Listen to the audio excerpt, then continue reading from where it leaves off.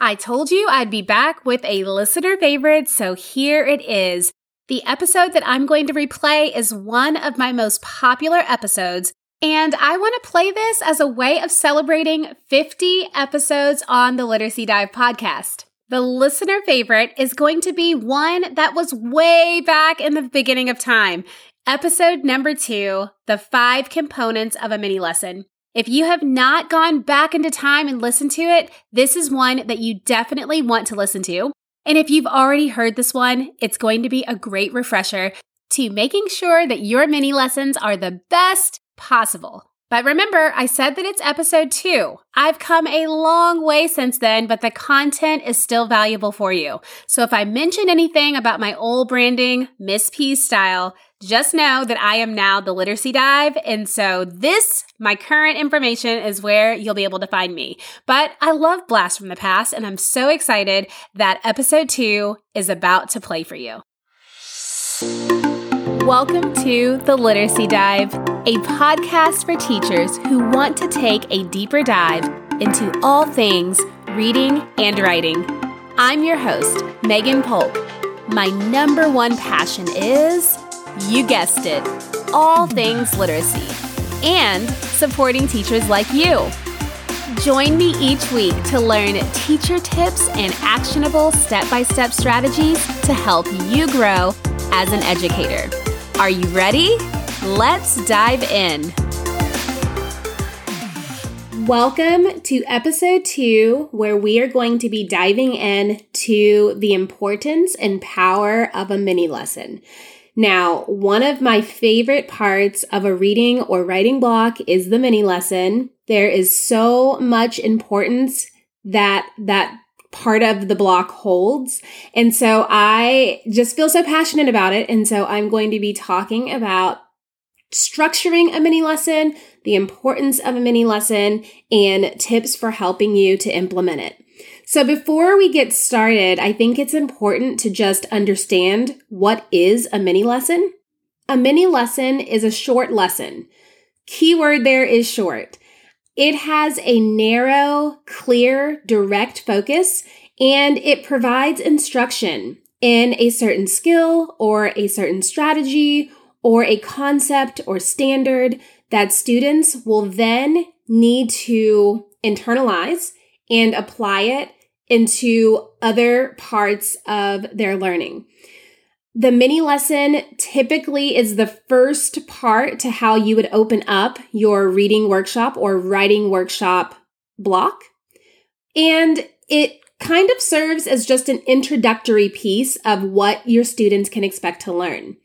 The reason I love mini lessons is because it is, while we know them to be important for reading and writing, you can do mini lessons in social studies, science, or math. You can do a mini lesson in any part of your day. It is strictly the structure that makes a mini lesson a mini lesson. So what does a mini lesson look like? This is going to be done as a whole group instruction. It is going to be short, meaning that you are looking at roughly 10 minutes, give or take a few minutes. Definitely no longer than 15, only because you are going to be cutting into the time that your students will need in order to practice what you just taught them. Definitely remember that the reason a mini lesson is short is that there are going to be so many other opportunities where you are able to reinforce those same skills and strategies and concepts and standards that you are going over in whole group. So you really don't need to go longer than 10 to 15 minutes in your mini lesson because you're going to be talking about those same ideas in other parts of your block. When thinking about reading and writing mini lessons, you're also going to be bringing in different text, whether it's a book, whether it's a story, some type of passage. You're going to be bringing in that text, the mentor text, or whatever it is that you're wanting to teach with, and you're going to use that to teach your objectives. A big question teachers have is, what do I teach in a mini lesson? And I know this because I used to have these same questions. What do I teach? How do I find the content that I need to teach my students? And the answer is simple. Anything that you are observing your students doing that you want to improve, you want to fix, or that you want them to begin doing is what you would want to teach in your mini lesson. Of course, you need to consider your state standards.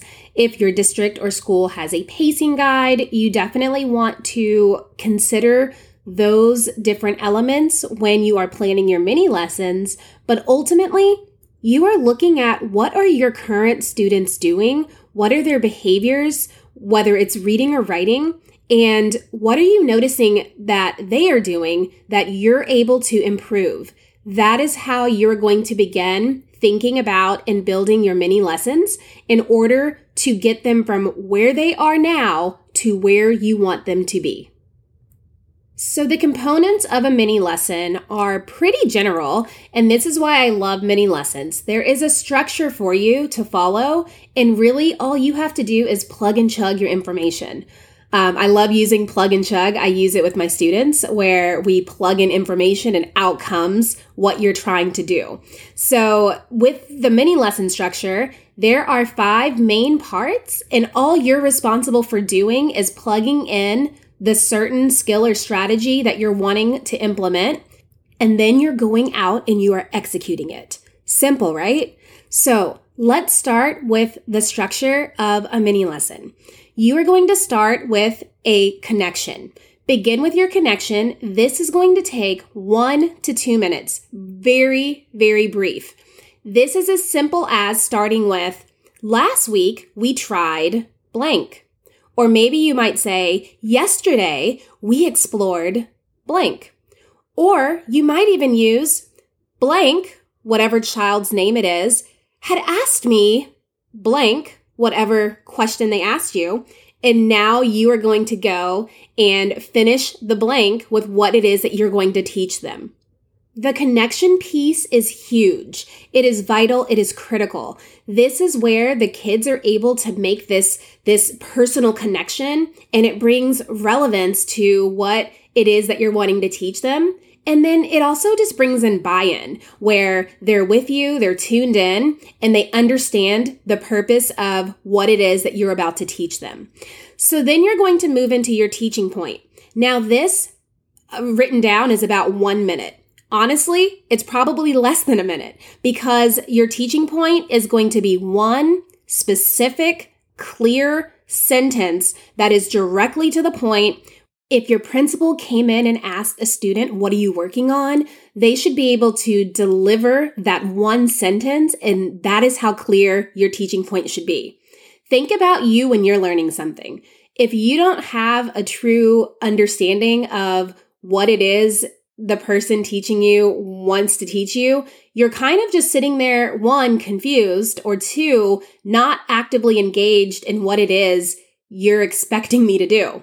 Examples of this can be, today, I want to show you how readers can use context clues to solve unknown words. Or maybe your teaching point is, today, I'm going to show you how writers revise their rough drafts. Do you see how quick that was? It was way less than a minute, but it was very quick, very direct, and to the point. So don't make the teaching point more complicated than what it has to be. You want your students to have zero confusion on your expectation and what it is that they are supposed to be focusing on, and you want them to be able to communicate that back to you. And if they can communicate that back clearly, then you know your teaching point is clear and concise. Then you will move in to the modeling and the teaching of your objective. This portion will be roughly 3 to 5 minutes, and this is where you are going to pull the previous text or a previous passage or a previous written composition that you have already brought in front of your students, and you're going to use that piece of writing or that book to model and show what your teaching point looks like. Maybe you're going to stop at the sentence of the unknown word, and you are going to look at your anchor chart. that showcases 5 or 6 different strategies that kids can use when they come to a word they don't know. And then you're going to model your thinking of which one of those strategies would make the best sense for this sentence. Then you're going to show how you are applying that strategy within that sentence and arriving at a definition or a synonym for that unknown word. You may also pull out a rough draft of a piece of writing, and as you're reading, you may bring attention to a place where it is best to maybe add or remove a sentence, or maybe you're looking at that basic word within that piece of writing, and you're using a strategy in order to help change that word, maybe using a thesaurus or another resource that you own. Then you want to head into the active engagement piece. This is important to give your students an opportunity to practice what they just saw you model.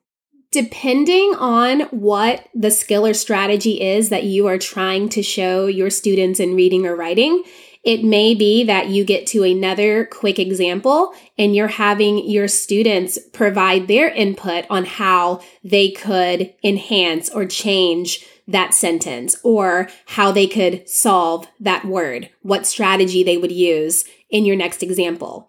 Or maybe it's getting to that example and then you allow your students about a minute to turn and talk, and they can be able to activate that knowledge they just learned in order to try and apply that skill or strategy to your second example. So the key point here is making sure that you have a part in this lesson where your students can actively engage and try out that skill or strategy you just modeled for them. The final element in this entire mini lesson structure is the link. And this is going to be just 1 minute, again, maybe a sentence or two, where you are leaving them with your expectation. You are clearly telling them what it is that you want them to do. And oftentimes, this can be done by simply restating your teaching point. Again, this link component is going to help you to tie the content of your mini lesson back to your students' experience. This is a short statement, again, 1 or 2 sentences, that is going to bring closure to your mini lesson and will allow them to move on to the next step in your reading or your writing block. So, for example, you may say something like this. From now on, try using a context clues strategy when you get to an unknown word. Or maybe you may say, today and every day, it is important for writers to revise their drafts and make them sound better to their audiences. So why use a mini lesson? Well, I think we've already discussed how beneficial this part of your lesson is for your students. But in the big picture, mini lessons are short, they are very quick, and they are very intentional. If you are thinking about not having enough time, well, if you keep your mini lesson to the very quick structure that it is, you will find that you'll have more time later for other parts of your reading and your writing blocks. Mini lessons help your students to get into a routine. They will know what to expect when they join you on the carpet or through your computer screen and when they're starting out this lesson. Mini lessons can be used for any subject, not just for reading and writing. So if you find great success with the way that your students are following you for reading and writing mini lessons, you can absolutely structure your other subjects with mini lessons just like these. Mini lessons are designed to help your students grow as a reader and as a writer. And so you are going to see them grow because you're providing them with intentional, exclusive, explicit instruction connected to a skill or a strategy.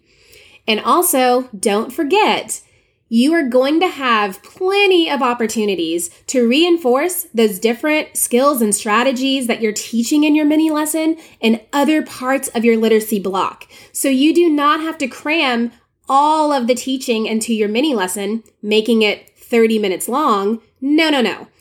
Only a quick 10 to 15 minute mini lesson, and you're going to have several other opportunities to recycle and to spiral those skills into your day. I want to leave you with a few tips to consider. The first tip is to consider using a script.